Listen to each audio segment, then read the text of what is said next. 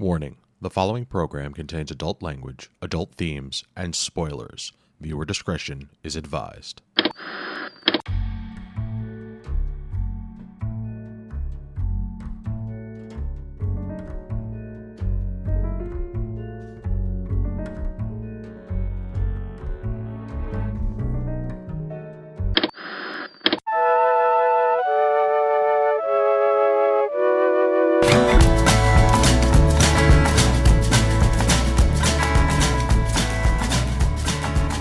Good evening, and welcome to this week's episode of This Week's Episode. I'm your host, Evan Goldstein. With me, as always, is the wonderful Karen Randazzo. You have often needed protection from your vagina. And the amazing Chris Randazzo. How rapey of you. Wow. That really lined up better than we planned. This is episode 119 for the week of March 29th. We are talking Jessica Jones Season 2. This was Chris's pick. But before we get into that, here's your weekly reminder that you can get in touch with us at mail@geekade.com. Tell us what you've been up to. We can miss you. Let us know. I am right now trying to figure out what we're going to watch next week, so any and all advice would be appreciated. Help. So, yet another Netflix Marvel show has come, and Chris, why don't you read our fan mail? What's that? Well, yeah, we got some listener mail. We got a listener mail. Let me scroll. This one comes from Jonathan. Hi, Jonathan. Friend of the show. Jonathan Maldonado. Maldonado. Come on, how do you skip saying his last name? Well, I don't know if he wanted it said. I'll have to talk to him and find out. I think he did. All right. I think that if my last name was Maldonado, I'd always want it said. He says, "What's up, guys? Had to write in for this one.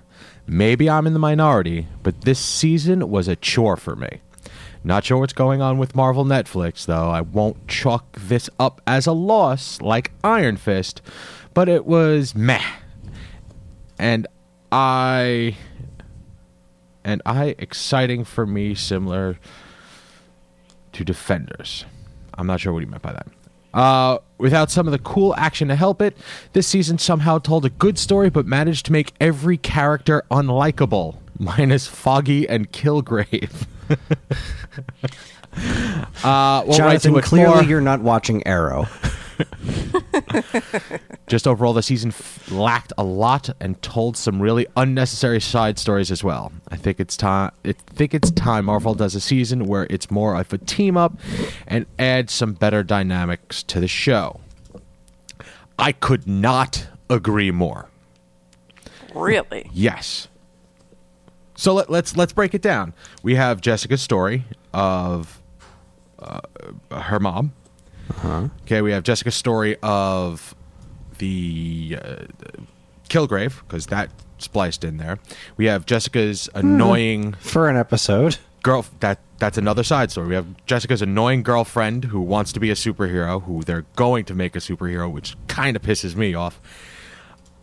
We have the lawyer woman who started as a bitch, sort of was redeemed, and ended up exactly the way she started at the beginning of her storyline.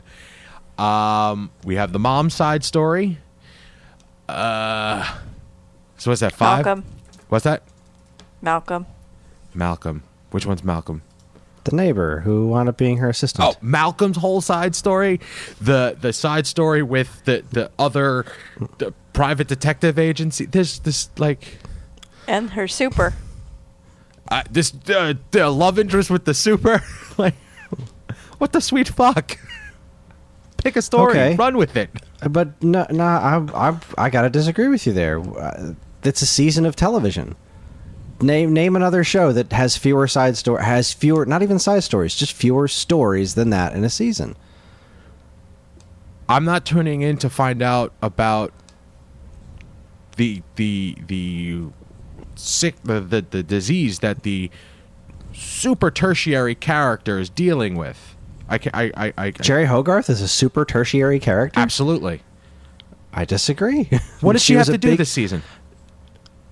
the disease storyline. What did that do to progress the Jessica Jones story? It progressed her story. She's How? a part of the show. She started as a bitch. Hated In season everyone. 1, and she ended was that in- way. Nothing changed. We don't even know if she's still sick. I'm assuming that she is because of the whole con man thing, but Well, knowing yeah, Marvel, she's- who the fuck knows? She's still sick, and that's the thing. It's moving pieces. Now she does not work for. She's been taken down a peg in some way, shape, or form, but she's not working for that giant firm anymore. She has her own firm. I mean, I guess it was kind of a lateral move, but I didn't think it was disinteresting, and I certainly didn't think it was pointless. I mean, not having a story for Jerry would have been weird. Yeah, I mean, if we just had her in there for the parts where Jessica used her, like, it would be like, okay, she's going to hide out this witness and keep her safe, and then when she's not on screen, we'll just put her in a box and we don't care what's happening to her. Yeah, I would have been okay with that. Okay, well, I- that's Because that's where what we they did last disagree. season. What was like when she Well, was? last season, she was a new character. They were all new characters. Yeah, and but Jerry was in Iron Fist, and she was in right. She was in Iron Fist. She showed up in Defenders, and she's more of a character. Yeah. Friggin' Foggy works for her. It was nice to see Foggy. I love Foggy. Yeah, I could have still a little more Foggy. I mean, what the You hell, always yo? stand more Foggy. There was. I'm trying to like. There were things in this season that I really liked, but like it could have been 6-7 episodes, and that was enough. Like the her backstory, her mom, mom relationship story, the mental break that she was experiencing throughout like the latter third of the season, like that stuff was great. And you didn't see the point in her having a love interest at all? No. You didn't see the point that the whole thing with her mom was this. She was kind of lusting after this normal life that she thought she would have had if her mom hadn't died, and then learning that her mom was already screwed up to begin with, not homicidally so, but relatively screwed up to begin with, and then she meets this guy that is kind of sort of promising this semi-normal life, and her having to deal with normal people feelings. Her reaction to that painting, the fact that his kid liked her, like, these are normal life things that she is kind of being confronted with, having to deal with. Like, that was part of the whole mom situation there. That added more depth to the mom situation. It didn't make it just this one thing. Like, what you're describing is like three to 5 episodes. That's not really a season of TV, and you've got to flesh out the other characters. Like, I know the show is called Jessica Jones, but I don't want just a show about her and no one else. Okay. I just think that, sorry, go ahead. I've lost my sentence. I know what I was going to say. Ha ha! I can see, where you might have a problem with if you're not interested in these other characters that you feel aren't so connected to Jessica's story. I'm okay with, having stories revolving around other characters as long as they're interesting. If they're not interesting to me and they're taking me away from the main story that I care about, then I find it annoying. But I thought they did a good job with these side stories, so I'm okay with it. I don't know. I'm with her. I was interested in all the side stories. First off, I don't think Malcolm ever became unlikable. I think Malcolm was genuinely likable throughout the whole season, even though he did make some mistakes, including sleeping with Trish and taking a puff off of that thing. But they made sense for his character. No, it didn't. 2 seasons. How? You got to explain to me how. That guy was anti drug. He's an addict, Evan. He's an actual heroin addict. He's an addict. That's the point. Is that this person that he trusted, was shoving this thing in his face, pressuring him and pressuring until him, that and he exact caved. moment. He spent 3 episodes telling her not to. Okay. Yes. And they Yeah. showed his strength of character for a season and a half And why was he telling her not to? because he knew it was a drug. And because Then he all of a knew sudden he that didn't know it was a drug. Well, yeah, took telling. Like Are you saying that he was telling her not to take it, Yes. or that he was telling? Okay, yes, that is what he's doing. Because, as you may know, it's easy to tell somebody to do something. It's a lot harder to adhere to your own advice sometimes, especially when you are a heroin addict. Okay. That they set that up so much as a part of his character is the fact that he is an addict. yes, That makes 100% sense. not that in not a 3 situation. episodes later. What do you mean, not 3 episodes? Not- Did you see not- how much crap happened in those 3 episodes? No more than that happened to him the season before. We're gonna we're gonna just go in a yeah, circle. I think you are absolutely 100 billion% wrong to say that is out of character. That was totally within character for him. Trish, on the other hand, I don't think anything was particularly out of character. Just I don't like her as much as I did. They focused a lot on her negative points. Yeah, they really did a number on her. Whew. Yeah, and like I get it, I do. It just makes me sad. In what I way? mean, Out of curiosity, like why? Like, did you want more for her?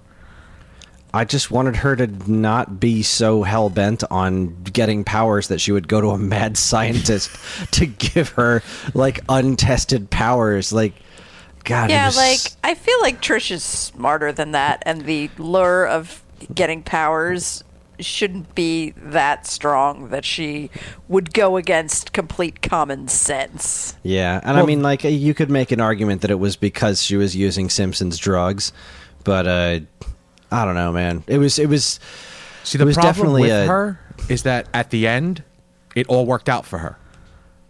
Everything that she did, every stupid decision that she made, she's now getting powers.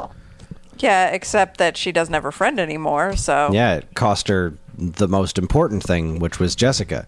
Well, She has to live with the fact that she killed Jessica's mom for the rest of her life, and Jessica also has to live with that for the rest of her life. right, but so that yeah, had she got nothing powers. to do. That's not with the power. That's not the power set. That's because she made the decisive choice to kill her mother. Whether she had Yeah, powers and why was or not. she in any of these positions? Because she was on this hellbent rage, this whole stupid thing of being obsessed with getting powers for herself. That all led her there.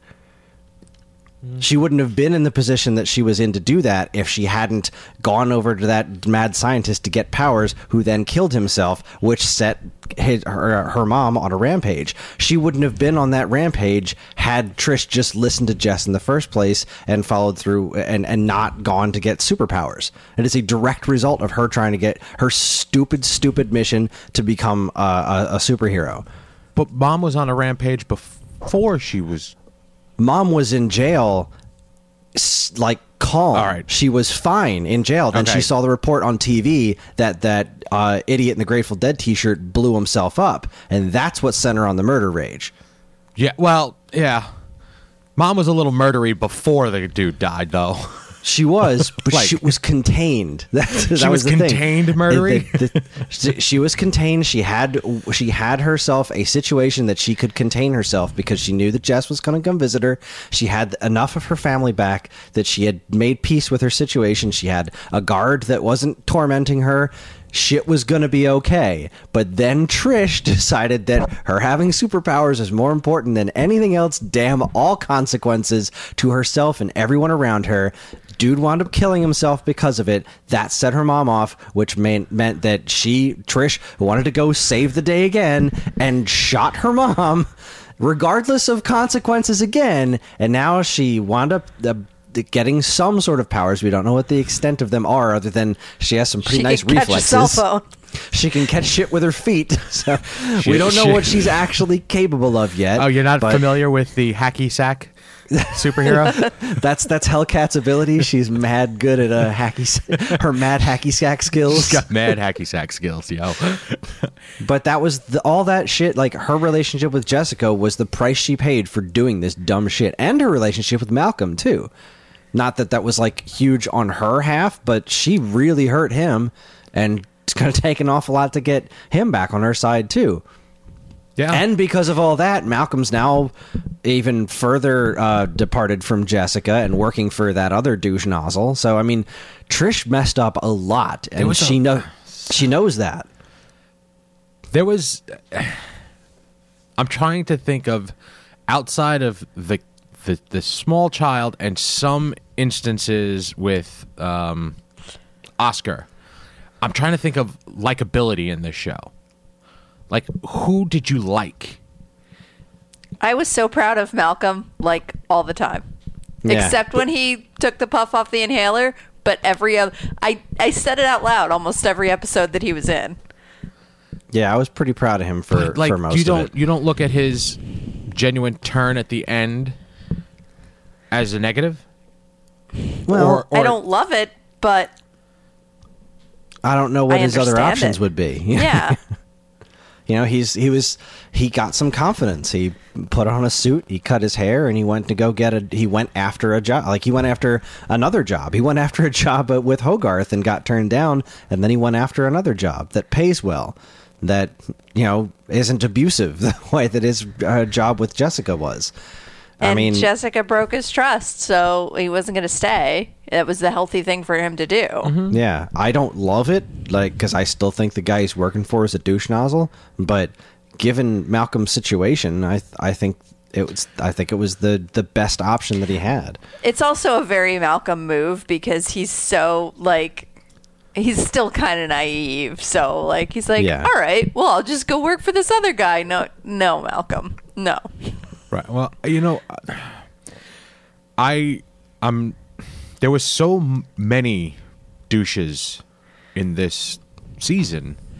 Like, it was, I didn't feel like I was ever genuinely rooting for someone. Did you like Jessica? At times, yeah. Like half the time I'm like, why the hell are you making this decision? Like, yes, everything will be okay. I'm just going to hop into a minivan, not a minivan, a Winnebago RV, and go. Like, that's not going to work out. I'm sure to some extent she must have known that, but, like, see, in those instances where she was making those decisions, I felt so bad for her. Like, when she was not trusting Trish and Malcolm, especially Malcolm, and going forth in that direction, I was like, okay, I don't like this, but I don't think it's necessarily out of character. I just don't think she's making the right play. Mm-hmm. But when it came to her mom, like, I felt so bad because what is she supposed to do in that situation? She's it's her always mother. doing the right thing, but this is her mom that just came back from the dead after 17 years, and it's her mom. Like, talk about the most important person in your life. All right, this is... I think I just figured out why I was so disconnected from everything. There was a point in this story when the mom was reintroduced that the mom doesn't look like the mom. The mom, it's not... It doesn't resemble Jessica's mom. Like, the healing changed her face. It's not the same actress. So, in my comic book brain... I have a very hard time going, yeah, I buy this. This is absolutely 110%. I believe the hippie dude. I believe this person. I believe this person. That's her mom. You think you're conditioned to believe it wasn't her mom and it was some kind of scam? Yes. Like, everything is predicated on Jessica Jones, one of the most cynical people on the planet, wholeheartedly believing this entire far-fetched story.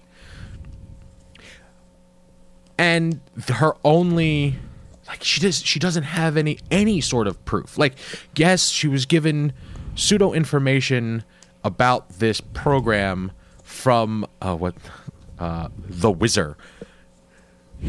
Like, that was her only. Yeah, okay, he was tested on and he got powers. Okay, maybe this is a real thin thread to connect, but, like, 100% jumped in. Yep, that's my mom. Yeah, but then she went, she went to the IGH. She had her own flashbacks of stuff she didn't really remember before of having been there and having actually had that, I don't want to say confrontation, but that experience with her mom where she was on a rampage and she grabbed her and then got away. Yeah, when she was her mom I completely guess that's burned. not had the proof picture. She that- was humming the music. Like, Yeah. she was her mom. She had that conversation where she basically confirmed things that there is absolutely no way, barring psychic ability, which I guess isn't outside of the realm of things that could happen in this show. But there is no way that she could have known those things if she wasn't she had actually like her memories of her and her brother. I mean, I'm not going to say it. For a couple of episodes, we fully believed that this company created a healer. Like that was believable. yeah. And I just feel Jessica, being the character that she is, should not have dove in head first as much as she did. And when right. it comes to the relationship stuff with Oscar, I unfortunately have a comic book background. Like, I don't know if they're going to, and if they don't, it's a huge opportunity missed, but, like, this is not the Marvel relationship that she gets into. It's Nope. like, so I any sort of relations or relationships that are shown up on the show, if it's not other unsaid character, I'm not in it. I don't. Okay. So coming to it from a comic book perspective, it's, it wasn't satisfying for you. Correct. I mean, look, I know who she's theoretically supposed to end up with, but I mean, this is Trish ain't the way she is in the comic books. Yes, and I mean, I don't like just Trish either. So just look at Arrow. I mean, we all know who Allie's supposed to end up with in the Green Arrow universe, and that didn't happen. I mean, this is TV. We can't necessarily expect it. Also, I don't expect her to get married and settle down with this Oscar dude. Heck no. Not when you know who is. No way. well, it's no not even way. a spoiler. I mean, it's possibly a possible spoiler, but like I don't know. All right, how about this? This season did not appeal to me as much as the first season did. I feel the first season, with the characters and the actors and the storylines that they had going on, was lightning in a bottle. And the closest I got to that lightning was when Kilgrave showed up again.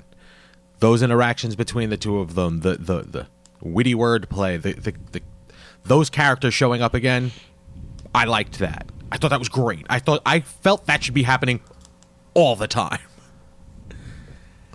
I liked that a lot. I will say that I don't know if I liked this as much as I liked the first season, because I haven't watched the first season in a long time, but I really, really liked this season. I liked a lot that it didn't have a big bad. Like, there was no, this is the clear-cut villain of, in season 1, Kilgrave was a bad dude, period. There's no getting around that. But in this season, there was all these shades of gray. There was, her mom was this, complete killer, murder machine, but she was kind of like the Hulk in that she wasn't in control of that. She wasn't doing that. She's brain damaged. It's something that she had no control over. I mean, there was the scientist dude who was completely misguided, but at the end of the day, his intentions were, from his own warped perspective, good. He wasn't trying to do anything evil. He just happened to be a mad scientist, Mm-hmm. He wasn't this, mustache twirling supervillain. He was just this dude who was trying to further science that wasn't a good idea. You had Trish, who was her, because the only clear-cut villain in this was Trish's mom. I think she was fully the agree only. with that. She's the only straight up. She is the most awful of awful. Because that's the thing about Jerry that I find so interesting, is that she's awful. She is a putrid human being, but she has occasionally done some good things. She does have a heart somewhere in that weird, twisted soul of hers. And I think Hogarth is an interesting character, and I like seeing where she's going. But I really enjoyed where she, even though I guess you're right, there wasn't really any change for her, but I really enjoyed where her story ended up, where she ended up manipulating those people into getting her revenge for her on themselves. Oh, that was so devious. So Like that- brilliant. that was so so satisfying. devious. That storyline took her and made her worse. It made her a killer, not a manipulator. She became a killer, and that, I think, for her character is too far. You do? I do. I do, because she skated that line of being manipulative and in charge and knowing exactly what to do and when to do it, kind of thing, and it took her to the dark side. She is now directly responsible for another person dying. And the fact that they had Jessica kill another person, that was, I in my opinion, unnecessary. Oh, that was so heartbreaking. Yeah, but it was also accidental and self-defense. Yes. Yeah, that was nothing like the Kilgrave thing. And Right, that but, was but actually, the Kilgrave thing was self-defense. If you really sort of well, I mean, I break meant open that nut. the woman that Kilgrave had her kill. Mm-hmm. You know, because she was literally under somebody else's control. Right. Like, I don't know. And if anything, it illustrates. It just goes to illustrate again how dangerous it is for someone to have these kinds of powers. Like, you know, we're talking, like, a big theme of this is Trish wanting these powers and Jessica telling her it's such a bad idea.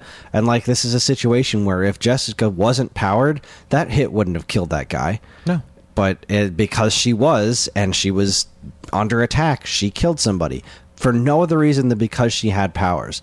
It just it went more towards the whole theme of this whole season. Yeah, it was really good exploration of, like, is she a killer or has she just killed? Yeah, it was painful to watch. It was brutal, but it was. I think it was good character development. I think it was good storytelling. I really, really liked it. Well, there you have it, folks.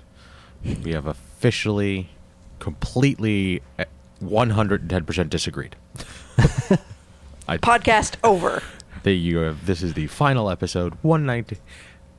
I'm sorry, Jonathan Maldonado. I don't agree, and I'm It's okay, sorry, Jonathan. I fully agree. You're right. It's okay. And I'm the host, that's and the it's thing. okay. I'm It's right. it's interesting for me to hear this because I was surprised that you didn't like it, and I saw a handful of other folks online say, complaining about these same situations. Like, there were too many side stories, and I didn't feel that at all. It just felt like a TV show to me, and I don't know. I had no idea that this was going to be something divisive. I mean, I certainly liked it better than I liked Defenders, and I certainly liked it better than I liked Iron Fist. But Yeah, I I liked Defenders better than this. It was a comic book. Defenders was a comic book television show. Oh yeah, Action. Defenders was comic booky as hell. I liked Defenders. Don't get me wrong. We talked about this on the show. I liked Defenders, but I mean, you want to talk about unlikable characters? I do not like Elektra at all. Yeah.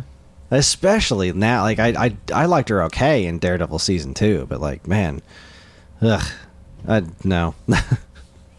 But that's when we're talking about disliking Defenders, we're talking about like different levels of how much we liked it, not whether or Right. not it was bad. Because Right. I don't think by any stretch of the imagination it was bad. And I would just go with this one, but I guess I can kind of get it that this wasn't kind of like going to what I was just saying before about it. I liked the fact that there wasn't a big bad and there were so many shades of gray. Is that this was a pretty decent departure from superhero TV. They weren't fighting a villain; it was just telling a story, and I enjoyed that quite a bit. I thought that was a pretty neat change. But I can see how I guess I can see how that would be not everyone's cup of tea, especially when this is what they're going in for is Marvel TV, and this kind of didn't play out exactly like that usually would. Right. All right. There was I'm trying to think of, and all of them had a big bad, had something that either individuals or the group were going after, and the big bad in this season was the straight up unknown, the not Yeah. having of information, and that is too obtuse. Oh man, and can I just have to say one more thing about her mom. Her mom's realization at the end when she was talking with the cop on the phone, and her mom was like, she just realized exactly what she was doing, and she was being selfish, and that she really loved her daughter. She had to let her go, and basically just disappear. And that was her plan. And like that moment for her, I thought was really, really cool, because the whole time you're going through this season with her saying that everything she does is for Jessica, but she's still acting kind of like Jessica, and that she's Jessica's worst traits of being selfish. And you can tell that this is where she gets that from. And when she had that turnaround at the end where she realized that the best thing that she could actually do for her daughter is not convince her to run away with her and be a fugitive, which Jessica became willing to do because she could not find another option, because she is so mentally damaged. I felt bad for everyone involved, and God, the fact that Trish killed her, I was just like, you dumb woman. How? With the single that was shot also the from but four that was the stories only away. way. Yeah. Well, was she still on the drugs at that point? No, they didn't have any. She- Yeah, she was out. she pretty did detoxed, have, but it was after her like superhero procedure. It was before her other powers manifested, but I could see that. she has training with a gun. Like that. She wasn't that far away, and it wasn't a moving target. The wheel wasn't spinning around at 30 miles an hour. It was a friggin' 2 mile an hour Ferris wheel. I buy that. Wow, you are really and it forgiving. does. It does suck that If it was a roller coaster, I would have said, no, fuck you, Joe. But she was like 30 feet away, and they've shown her shooting at target range before. She's a good shot. It does suck that Trish was the one to take the shot, but she was right. If the cops showed up, they'd both be dead. It's true. She was right. And that's what makes it all the more painful, is that she was kind of right. I just wish she would have shot her in the leg or something. Well, if she shot her in the leg, she just would have gotten mad and like gone apeshit. True. Then she could have kept shoot. I don't know. I got nothing. I don't have a way out for that. That's what makes it good writing. There is no good situation here. There was no good way out of this. All right. It's a good time. Good times. I loved it. And I don't want to keep harping on Jerry, but she did become a killer. But in fairness, those people, what they did to her, deserve to die. That shit was brutal. And I guess that is something that did change about her. She got pushed over the edge. She had to confront her own mortality, and then she got pushed over the edge, and she didn't pull the trigger, but she did set that shit in motion. So, and I don't want to go too much longer in this, because this is probably the longest we've talked about a show, but the fact that Hogarth, her personality changed so much to believe what actually happened was also very difficult for me to buy. you lost me. What are you talking about? All right, her being as hard-ass and cynical and mean, straight up mean, as she has been in all of the shows that she has appeared on. Mm-hmm. And then you don't buy that she would have gotten conned that quickly, and that 100%. Yes, I do not buy it. Like, that is the antithesis of her character. Not just I think in this situation of confronting her mortality and how much shit was going sour, I think and how that was much very she believable. wanted to believe that it was true. Yeah. I think if it was played differently, like on paper, you're right, but the way that it was put together was that there were so many factors putting her in a position where, based on all the other shit that was going on, especially what she learned about Jessica and the IGH and all that, she wanted to believe it so badly that she made herself believe it, and then she got conned. That's how that works. Dude's a good con man. Well, all right. Oh, I'm glad you enjoyed it, Chris. Me too. Karen, how did you feel overall? I liked it. Okay. I am a solid meh. All right, let's take a quick break. When we get back, we got some news to talk about. Stay tuned. Not long ago, a man with a beard named Dan was told he'd never wrestle again. And so, the once bright future of Dan Ryan was cut short, relegated to co-hosting a video game podcast and writing about beer and wrestling. Dan lives a life of perpetual sadness. His beard, however, is doing fine. But wait! Dan Bryan, who also was told he couldn't wrestle anymore, has been medically cleared to get back into the ring. thanks to that joyous news, Dan picked up his pen, keyboard, and wrote a brand new Why I Love Wrestling article. Don't miss Why I Love Wrestling. Yes, yes, yes! Additional yeses available for an additional charge. It was Matt's turn to pick a game for the current episode of the Waveback podcast, and he chose the Capcom NES classic Strider. I didn't have a whole lot of familiarity with the game or its music, and when we recorded the episode, I was all manner of loopy and tired. The resulting podcast was a tad on the goofy side, but we made it work. Be sure to check out Waveback episode 53, Strider for NES. Some weeks, there just isn't a whole lot of new stuff on the site to talk about. But what if other sites? Well, Geekade's very own Twitch channel always has something going on. That's not true, but roll with it. Every Thursday night, Jordan from the Nonstop Comic Shop podcast spends a few hours streaming some games, and the Vest Lord himself, Dean DeFalco, puts on his streaming pants, well, whenever he darn well pleases. So, if you like people playing games and talking about them as they do, be sure to check out the Geekade Twitch channel, located at twitch.tv/Geekade. You can catch all this great stuff, plus tons of other articles, videos, podcasts, and more, right now at Geekade.com. Hello, Chris. Oh, hello, Evan.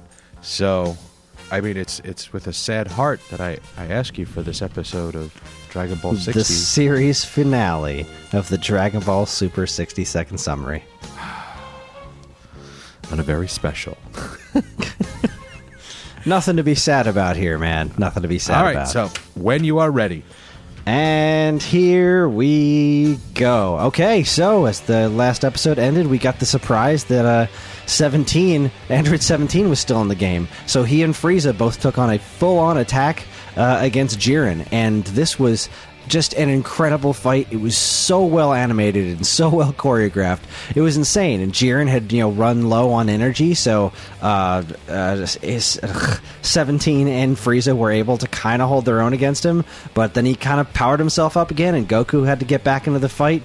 And at the end of the day, it did not pan out the way I thought it was going to. I thought they were going to run out of time, but they did not.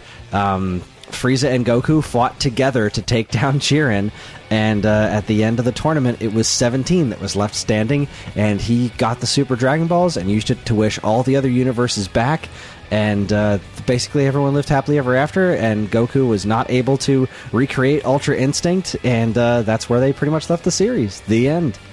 Wow. So if I may take a moment. What a twist. Look, it was great. It was a great cap to a great series, and just from a TV standpoint of, as somebody who's been such a big fan of cartoons and whatnot my whole life, the fact that I was able to watch Dragon Ball, a new Dragon Ball happening, not only watch it happening in my lifetime because I thought Dragon Ball was over for good, but watching new Dragon Ball day and date with its Japanese broadcast, that they actually worked out subtitles for these new episodes to broadcast in America at the same time as the Japanese ones. That's insane to me. When I was a kid, we had to go, we had to take trips into Atlantic City, or we had to take trips to Chinatown, wherever we could, to find bootleg VHS tapes that people had recorded off TV of episodes of Dragon Ball Z that aired years ago. It was a really, really crazy experience getting to see that the way that I did. And this series was a whole lot of fun. I love the way they left it open for, there's so easily places for this to go. I mean, especially the fact that they created this power that Goku achieved that he then just can't do anymore. It's sorry, I lost it. Can't do it again. It's cool. I love it. And they finished off this series. The last shot was Goku basically sparring with Vegeta in the same positions that they were in when they first met in Dragon Ball Z. It was just a wonderful, wonderful series. Was it a Rocky and Apollo style ending? Yeah, kind of was. It was the Dragon Ball equivalent of Rocky and Apollo. All right, so here's the big question. What's next, Chris? Well, there is a movie. There's a movie coming out, a Dragon Ball Super movie that I believe takes place. Please, if I'm wrong, don't hate me.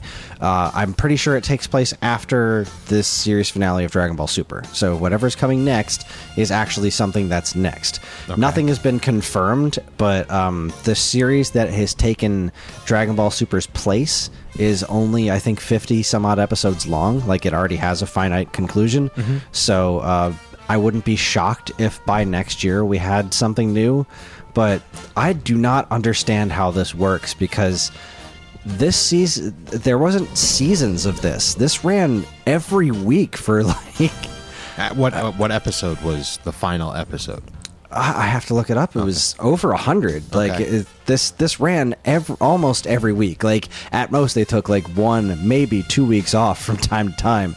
That's not a season break. Like, No. they got some animators working overtime over there. I do not understand how this works. I don't understand how, because I mean, American television does not work this way. Does not work that way. All right, so then what's next for the Dragon Ball Super 60-second summary? Well, that I haven't figured out. I don't know what to do next, Evan. We'll have to have a conversation about this, because I just don't know. Okay. It's episode 131. Wow. That's almost 131 consecutive weeks of new episodes. God bless him. All right, Chris. Well, up until the next time, thank you for the Dragon Ball Super 60-second summaries. You got See it. you again. Yes, that's you have to. I have to put it in there. The name of the last episode is called "A Miraculous Conclusion." Farewell, Goku. Until we meet again. And we're back. Thank you so much for checking out our commercials and the final Dragon Ball Super 60-second summary, for now at least. Let's talk some news. As I was explaining during the break to my co-hosts, there's a couple of articles that I just ignored for some apparent reason. Karen, you posted this one up. It's from TV Line. Apparently, the producers apologized to Claire Foy and Matt Smith for the pay uproar. So Yeah. A little follow-up to the story we talked about last week. So wait, did they apologize for not paying them as much as they're going to be paying the new cast? No! Oh. They apologized for putting them in the position of having to expose their salaries and putting them in the middle of this, basically. They did not apologize for not paying them equally. Gotcha. Wow. Interesting. Very Yes. interesting. Yeah. Kind of ridiculous, you guys. Like, thanks for So the many apology. things to apologize for from that last article, and what they apologized for was the article actually happening. I think you missed the point. Way to go, producers. Well, there it is. Just bad form. Bad form. No. Make it right. You also posted up the full trailer for The Cloak and Dagger, which I want to watch, and I will watch that once we are done recording. How was it? I also didn't watch this. Oh. Not for any particular reason. I just didn't watch it. You just felt... I just didn't, for some reason, like I said, when I was looking at these in the list, I just thought it wasn't the first one, so... I looked at it in the list like a handful of times today and thought I should watch that. And then I did something else instead. Not really sure why. Well, as the only person on the podcast who actually did watch it, perhaps I could talk for a minute. Sure. I mean, it actually looked pretty cool to me. Okay. I thought it would look like pretty interesting, like a good show. Granted, I watched it a week ago, so I don't know. But I have no familiarity with the source material, so I may not be the best judge of whether or not this is going to be good. But it looked like a good show. Which I don't have much familiarity with the characters either. My concern was that this was I think it was a first run for Freeform in the superhero genre. So I'm curious. so. I'm curious to see how they do with that. We saw a trailer. At least it was at least a teaser a while ago, and it looked good then. I will check this out to make to voice my opinion maybe next week. But It is a first for Freeform, to be doing a superhero show, but Freeform is owned by ABC, which has All right, done they Shield, obviously. So yeah. I don't have any connection to Cloak and Dagger's characters, so I guess that's why I haven't exactly been salivating to watch this. I think they were in like a couple issues of Runaways that I read, and that's about it. Yeah, maybe an issue or two of Spider-Man is how I experience them. But I'm more curious as how Freeform does it. I remember seeing them for the first time thinking, oh, Cloak and... Oh, that's really dumb. He's got a cloak and she shoots daggers. Cloak and... That's really dumb.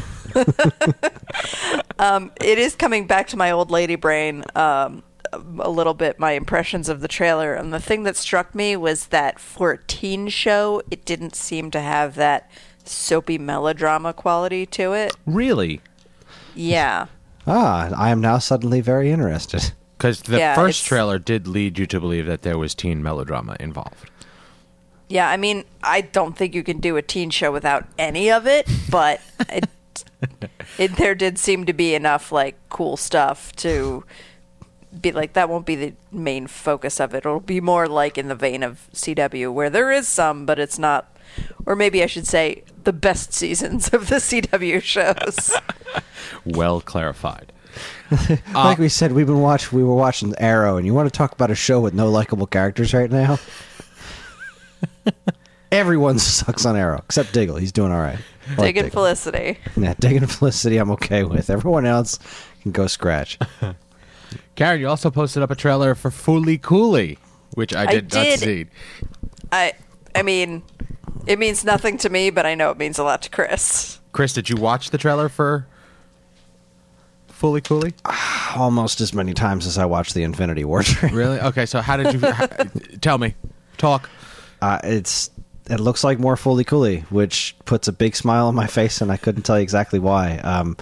Because it doesn't look like it makes a whole ton of sense. I know there's been some sort of synopsis things running around, but I haven't read much of it. I want to go in blind because I feel like I'm going to be blind when I watch the show anyway, because it just doesn't make a lot of sense.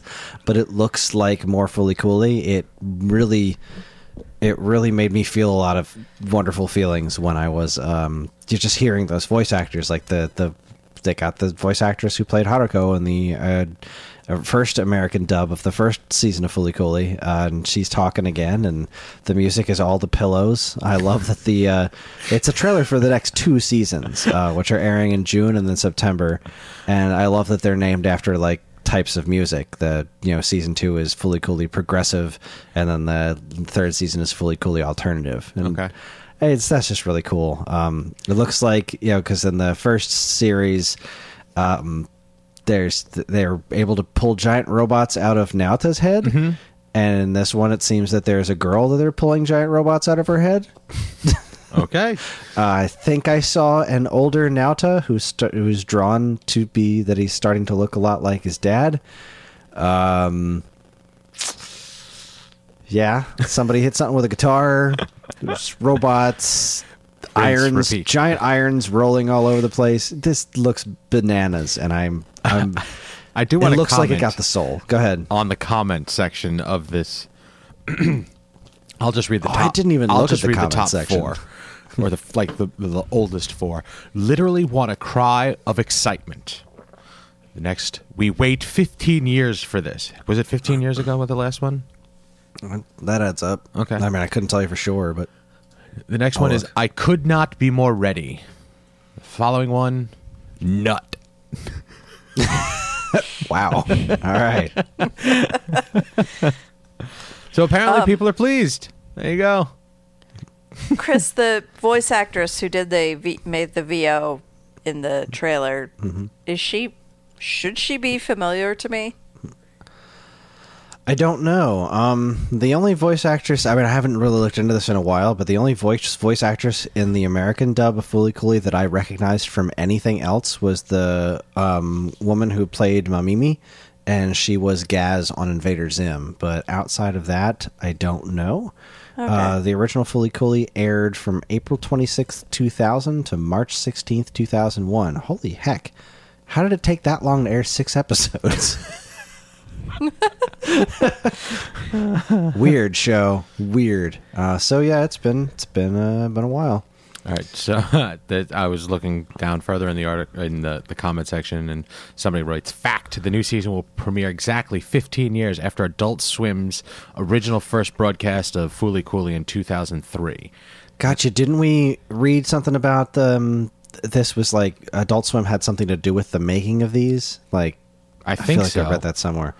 And that's super cool. They did that before Well, with another then show, the Big next O. comment is, Yeah. "Fact: the new season will premiere 14 years and 10 months after originally premiering on Adult Swim on August 5th, 2003. I didn't have to look that up. It was on my birthday. Pretty easy to remember." Y'all wrong. It's past 16 years since Fooly Cooley aired. I love internet comments. Oh wow! I didn't know Steve Blum did a voice in the American version of this. That's interesting. So the voice of Haruko is Carrie Walgren, There you go. I don't know. What that and means. as soon as IMDb loads her page, I'll be able to tell if we know her from anything. All right. Let's. As you're loading that, let's shuffle off to the next one, and then we can bounce back to that. Karen, you posted up this next one from The Guardian, and I thought this was very interesting. The Guardian's article is titled "Christopher Eccleston," right? Mm-hmm. "I gave Doctor Who a hit show, and then they put me on a blacklist." He sounds bitter, but Yeah, I mean, it seems apparently he hasn't spoken. I mean, it's been common knowledge that he left the show not having a good relationship with the showrunners.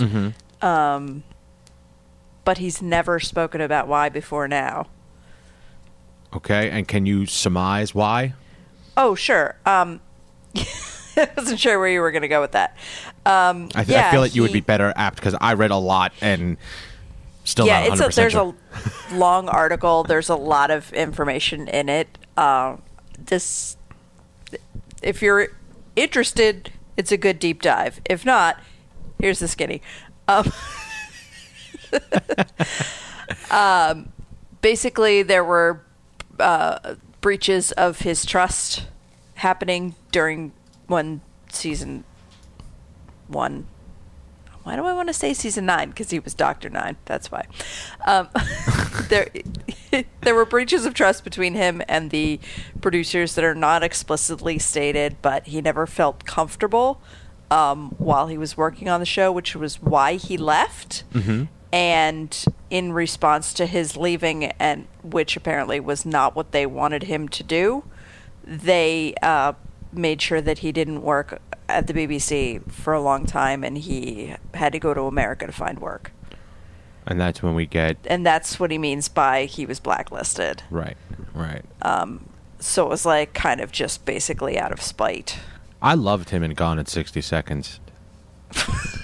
I'm not lying. I'm not exaggerating. His character in that movie made the movie for me. I just rewatched Thor: The Dark World, where he's the bad guy. Mm-hmm. And even though the copy that I watched did not have any subtitles for his character, I still knew exactly what was going on because he's good at what he does. He is. It's a very, very interesting read. So if you have any, I don't know, concern or caring for this man and his career, read it.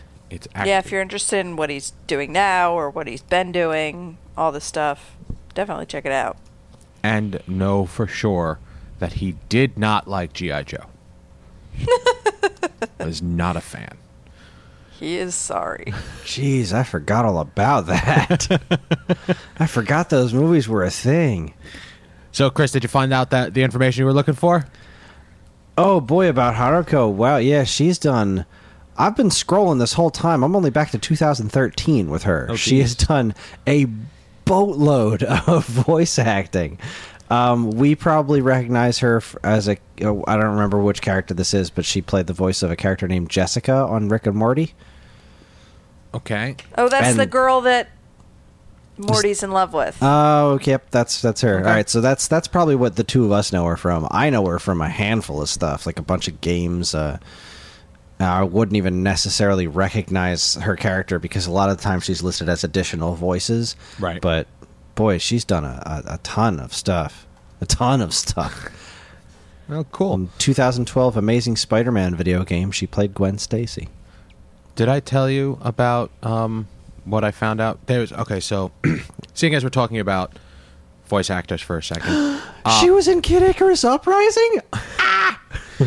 So, as Sorry. some of you may know, I'm the general manager for Garden State Comic Fest, and there was a short period of time where we were possibly going to have a voice actor guest. I'm trying to. He has a weird. She was from Drew Carey. What the hell? Yeah, bear with me for Are a you sec. the actor's name? Yeah, it's Diedrich Bader? Dietrich Bader. And for a short period of time, it was a possibility that he was going to attend our show as a guest. And things didn't really work out, but I wasn't really paying much attention because the only thing I knew that he voiced was he was Batman from Batman Brave and the Bold. And I said, that's cool enough. Go. Then when I found out things went sideways and he wasn't going to be attending, I looked up I didn't even look him up. I looked up something completely random, and apparently my favorite comic book character has appeared on an animated version of Spider-Man. Moon Knight was voiced by Dietrich for like 2 episodes. I was immediately heartbroken. The first time ever a voice actor made me upset that I wasn't going to see. Wow. I didn't know that there was an animated Moon Knight, and I Yep. certainly didn't know that you didn't know that there was I did one. not know. That's crazy. I was unaware. Fingers far from the pulse. She was right. on an episode of Archer.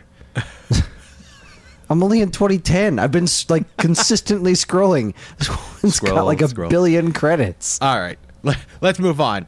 EW.com has posted an article about the fact that I don't know how this is fucking possible, but Hallmark Channel is going to debut 34 new goddamn Christmas movies in 2018.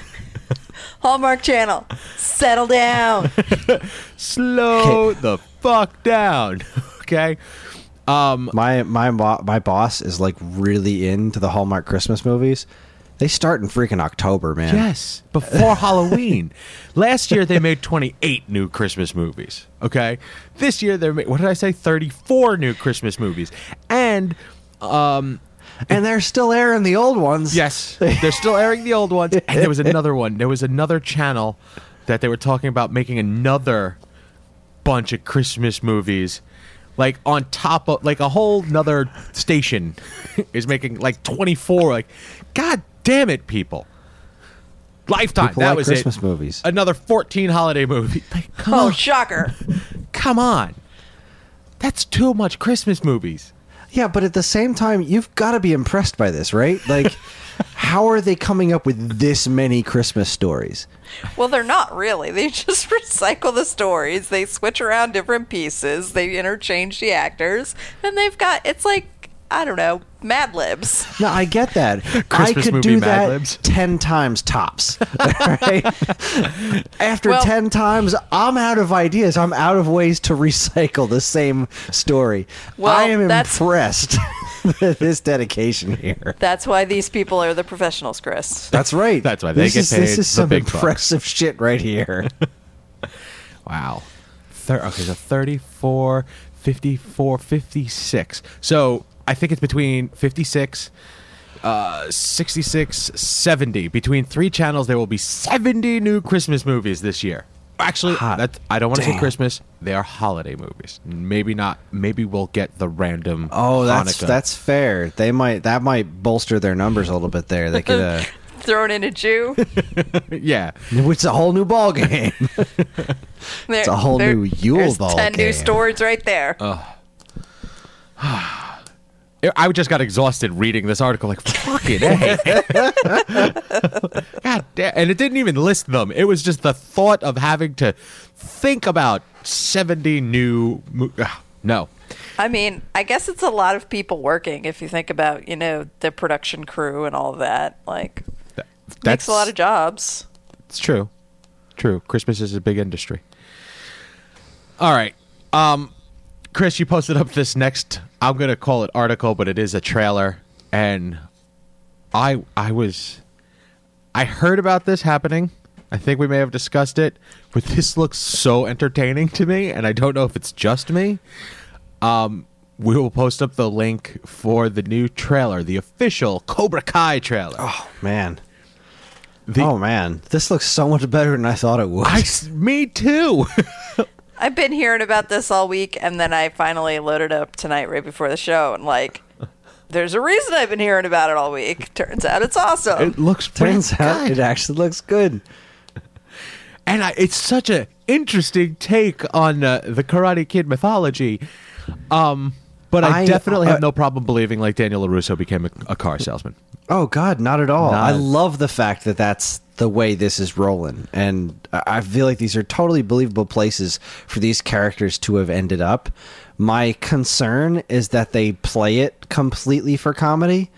And what I'm hoping, and you can... based on this trailer, you could totally see it going this way, is that it has some of the same heart of the original Karate Kid. Do you know what I mean? Yes, you could see that. There's some pretty dramatic moments but I feel that there's going to be a lot of levity in the show as well. Oh, definitely, and as well there should be. But Blonde Dude was super interesting in the original movie because he felt bad. He understood. He was part of that, Cobra Kai, but he felt bad about that shit at the end. When he swept the leg, he wasn't proud of that. He was the one that kept looking at all right, these guys are bullies. Maybe I'm on the wrong side of this. And here we are, him starting his own dojo, and I hope that is him. I hope that it involves, you can definitely tell that he's going the route that he's going, teaching a lot of the relatively harsh lessons of Cobra Kai, but I hope he's doing it in an attempt to redeem Cobra Kai from the crappy management it was under before. I'm watching it again without sound. It looks funny. I want to watch it now. Where is this? Where? When? Where? That's YouTube Red. Oh, boo. So, the 8 people who have that are going to watch this and tell us how good it is. All right, let's move on. TV line. Karen, your world have officially collided. Oh, yeah. Rachel Bloom to guest star on iZombie. I just started watching the final season of My Crazy Ex-Girlfriend, or Crazy Ex-Girlfriend, whatever. No. What do you mean final? Well, you mean the most recent? That show hasn't been canceled. Don't you toy with my heart. That's true. So, it's not necessarily the universes colliding. It's just the actress is making an appearance, but yes. She is playing a thespian. Yes. So, and you could not pick a better person to play that kind of dramatic, over-the-top type theater person. Yeah. Than Rachel Bloom. Rachel Bloom is a lot of fun. I was watching an episode of Adam Ruins Everything, and she was on it for how, I don't know, Adam Ruins award ceremonies or something.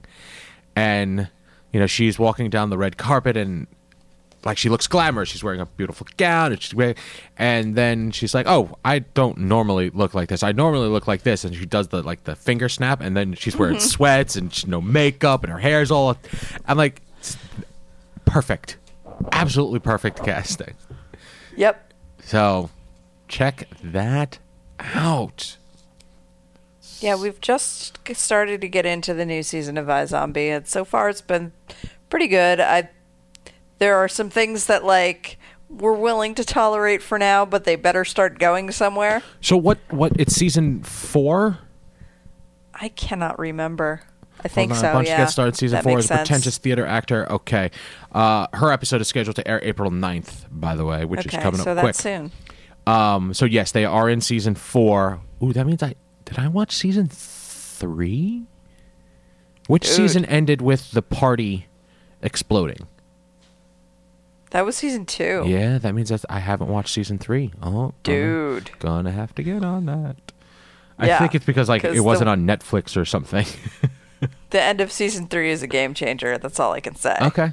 I will check that out. And yeah, it should be on Netflix. Yeah, but usually they wait till the new season starts and then... No, not with CW shows. Really? Okay. They're on Netflix like, 5 days after the season ends? Something like that, yeah. Okay. It's pretty quick. I'll check it Part out. of Yeah, their CW exclusive made deal. a deal with Netflix for that kind of ish. All right, Karen, you posted up this next one from the Mary Sue, and I am kind of surprised that either one of you posted this article. Candace Patton. Okay, look. I I don't like Iris. Yeah, but we said nobody before. deserves to be treated like this. Right. We have nothing against Candace Patton. I think she's very talented. I think she does what she can you? with that crappy role. Really? I do. There have been moments in this show where I have actually liked Iris. Okay. There was a point in some season where like Barry did something dumb and she was just like, That's you dumb. know what? It would be a waste of time to worry about this. Let's just move on. And then they did, and it was great. It was one of my favorite things that's ever happened on television. Was two people in a relationship had a rational conversation, talked about their feelings, and then moved on. It was amazing. I think Candace Patton is capable of great. Okay. I just think that whoever's writing Iris needs to be kicked in the nuts. Which they definitely have because no woman's writing that character that I way. sincerely hope there's no woman writing that character that way. Oh, I love you guys. All right, the article is about how Candace handles some internet trolls that are getting kind of racist. I unfortunately have no problem believing that this situation is real. I am really proud, and it's impressive how she is handling it.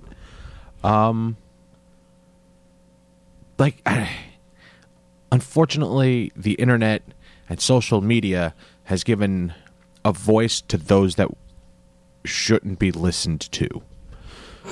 Present company included. We are literally Yup. sitting here talking about shit we have no idea, but we have the ability to. And we try our best to relay information, and most of the time we try to be funny or entertaining. I never understood the use of the internet and social media for just negativity. Like, there are people that consistently just go on to voice bullshit. They are here to hate things. That's it. And unfortunately, with all of the fantastic cat videos that we get just as much, if not more, jackasses. So, with that said, some very unbecoming comments were made via Twitter about interracial coupling, and I think her response was spot on. So, her response to, I don't even want to read his comment. Let's just say it was negative. Since you continue with racist comments in my mentions, you must want attention. Here you go. There you go. Shine the spotlight on a jackass. Put him on blast. And hopefully others will take the reins and do what needs to be done. This article did go a little further and got a little upset with other cast members who aren't of the same race. How do they non-brown cast members, which I felt was it's unnecessary to you want solidarity. It doesn't matter who it is or what their ethnicity is, just solidarity.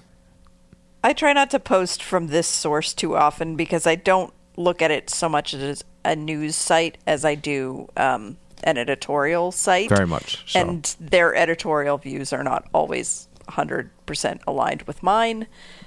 And Yeah, I think sometimes they have a tendency to get a little hysterical. I mean, the first half, if not a little bit more, was great. And then it becomes editorialized. So, unfortunately, I couldn't find this story being talked about anywhere else. And so, like, I did feel like it was worth talking about. So she is being classy, and that's the point. Good job. All right. Chris, you posted this next one up. I'm assuming you posted it for me. As I made comment before, I am a fan of a character called Moon Knight. There have been many rumors. This is yet another one. Former Daredevil showrunner wants to make a Moon Knight TV series. Cool. Do I'm it. okay with it. Make it happen, especially in the Netflixian vein. That's great. I can't say I don't. I can't. It can happen. It could very well happen, especially with the characters they are choosing. Seriously, there's a Cloak and Dagger TV show now. And I'm not even. Let's just say straight up Netflix. You have Iron Fist. You have Luke Cage. You have Jessica Jones. And Daredevil. And Punisher. Like, you got 2 of those characters are known. The other 3, no, are not. Were not. And they've done some great stuff with them. This character. They also did Iron Fist. Yeah, but still. This character, and I'm biased, but I truly believe is perfect for episodical storytelling, and especially in the Netflix vein, where it's the darker and the under. You know, what's crazy is that this Netflix series came directly from the Marvel Knights comic books, like these characters that are now on the screen, just shy of all of them appeared in the Marvel Knights, and the only one that they haven't done yet is Moon Knight, which is probably the easiest one to write for. Like, there's so many possible stories. I feel like visually he might be a little difficult. Yeah, that's possible, because he is a tight-wearing superhero. He's also, he's always drawn interestingly because he's wearing all white, but he somehow always looks dark. Mm-hmm. So visually speaking, he might be a little difficult. Plus, you've got to depict his personalities. Right, he has multiple, like, for those that don't know, he has multiple personalities. There have been multiple incarnations of his costume. The only thing I would not want to see is that there was a run where they did a character called Mr. Knight, where later on in his run, he just walked around in a white business suit with his face covered. That doesn't make... first off, not my least favorite version, but starting there doesn't make sense. So they need to show his origins and all of that stuff and ramp up to that. I would be okay. I mean, I would be okay with him just, like, swinging through the background of one of these other shows. Well, who's that guy? Oh, that's Moon Knight. Yeah. Don't worry about him. The 3 of us that know him and love him. Oh my God, he needs to be the Netflix Marvel Universe's Hooch. Okay. Which is crazy. Moon Knight's crazy. No, really, Moon Knight's crazy. Yeah, he cray. Yes, he is. I feel like this article's a little mean because, yeah, there's a possibility this show will happen. But if you read what the guy says, he's like, yeah, that'd be cool. I'd like to do that someday. There's no actual, like, real plan to make this show. No. Yeah, it's just saying that he wants to do it. And yeah, of course he wants to do it. And we want him to do it. People in hell want ice water. Exactly. Very, very true.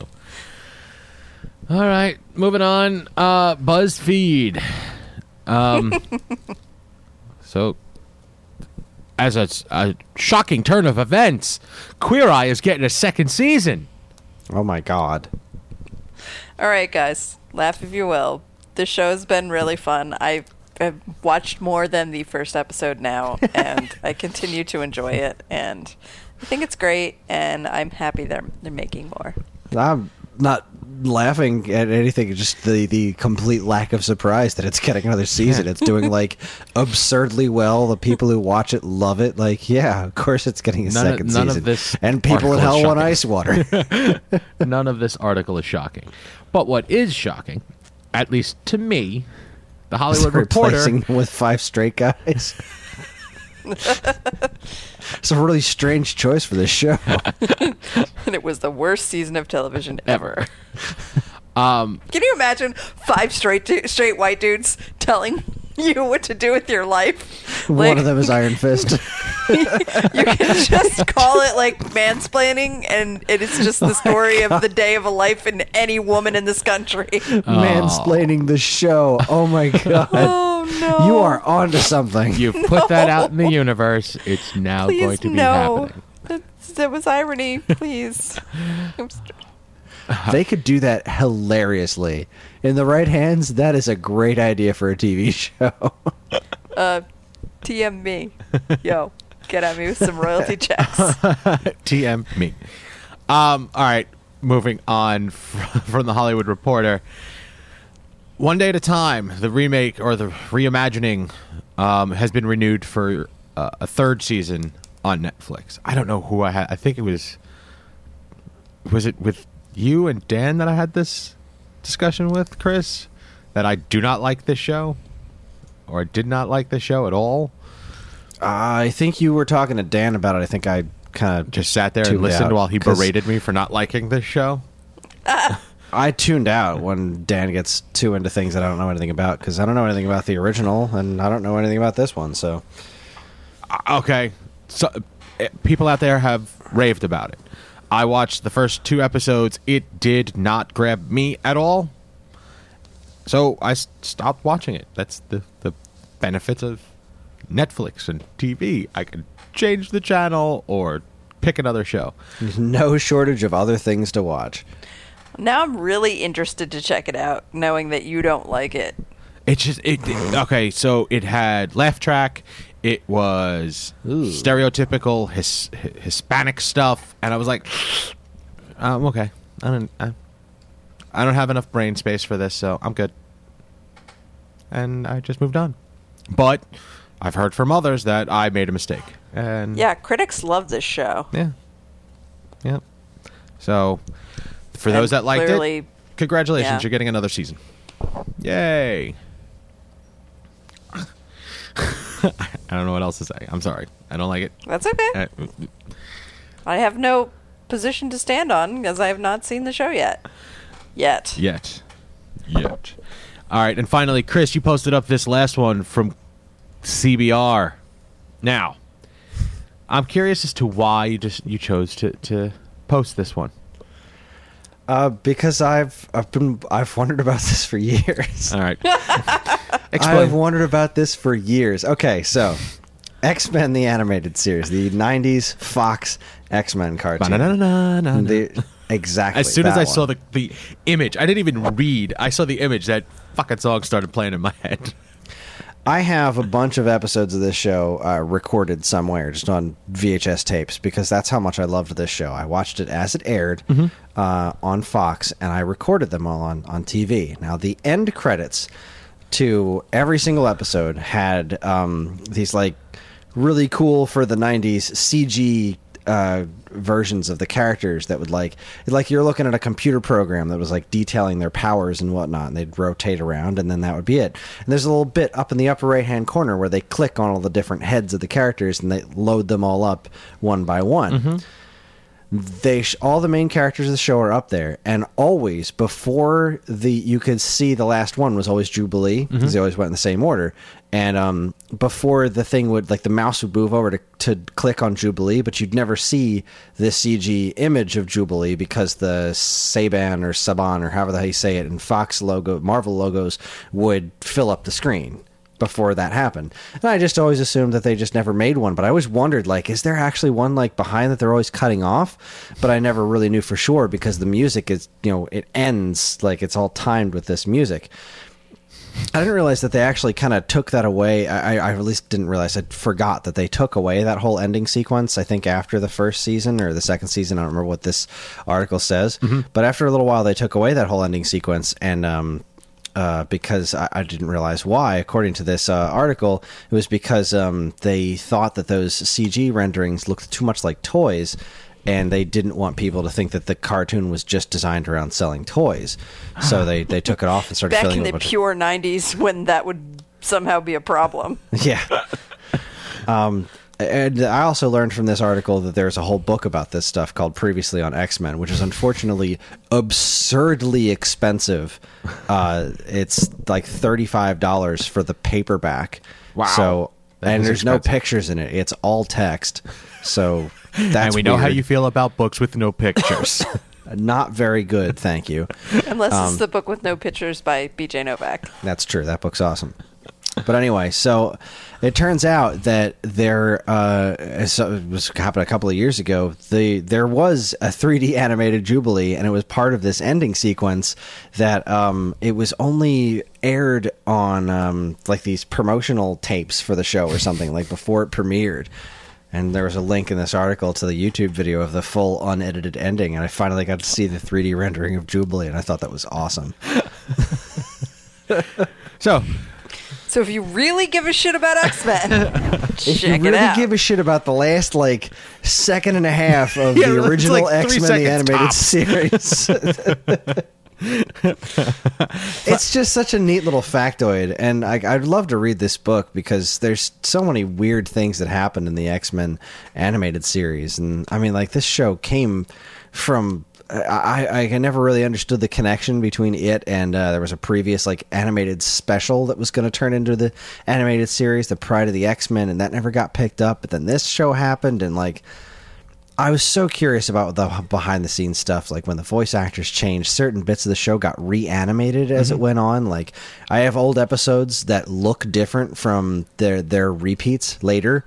Right. It's so strange. There's a lot of like weird little things, and I'd love to know the stories behind those things. Cool.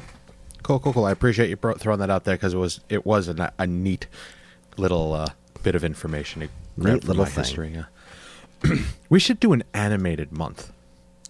Just do all animated shows. Something to think That would about. be easy. Yes, it would, especially for you. Sure. All right, people. That's all we got for the news this week. It was good. I think we did well. I'm proud of us. It's a lot of show. A lot of show. Chris, you got a spiel Hi. for me? I do. You can get in touch with us at mail@geekade.com, as well as all flavors of social media that we inhabit. You can like us on Facebook with both the Geekade page and the This Week's Episode page. Find us on Instagram at Geekade. Subscribe to our YouTube and Twitch channels for all our latest video content. And follow us on Twitter at @_Geekade, or follow this show specifically at Twepcast. You can also find us individually on Twitter. I'm at Geekade Chris. That's Geekade Kris. Karen, where can people find you? Shoot_the_moon. And Evan, where can the people, the good people, find you? Geekade_Evan. If you're interested in more information about anything we discussed here tonight, be sure to check out our show notes. And while you're at it, you can also subscribe to this and any of our other wonderful podcasts on iTunes or Stitcher, where if you're super nice, you can leave us a review, because any and all feedback is welcome and appreciated. Again, always remember to keep your eyes on geekade.com, where we post something new as often as we can. Back to you, Evan. Very good, sir. Thank you so much. All right, so it is my pick this week, and as of the start of this episode recording, I wasn't sure what I was going to talk about. But I did know that I wanted to talk about this show. I just didn't know which episodes. So I went to, like I was explaining to you two, one of my favorite websites, Episode Ninja. Episode Ninja. And what Episode Ninja does is it sort of, I think it culls via Amazon ratings, like the top 10 favorite episodes for a number of different shows. As I was reading the reviews and whatnot for this show, I was like, I can't throw you guys right in the middle. And I know you might be okay with it because I'm sure you guys have seen this, but I'm worried about the audience because I want them to fully understand the character basis for these people. So we are going to talk about Cougar Town. Ah, yay! Season Cougar 1, Town Episode Abbey. 1. We're going to talk about the pilot. Oh my god, going way back. Way back. Ouch. Back when it made sense to be called Cougar Town. Yes. That was the point. So, Cougar Town, Season 1, Episode 1. That's your homework for next week. There's the possibility... Well, yeah, we'll work that out. And if there's something that changes, we'll let you know. But thank you all for tuning in. You're welcome. I hope to get that zip up on the recording. From all of us here at this week's episode, I'm Evan. I'm Karen. Do you know Captain America? Good night. And this concludes our broadcast day.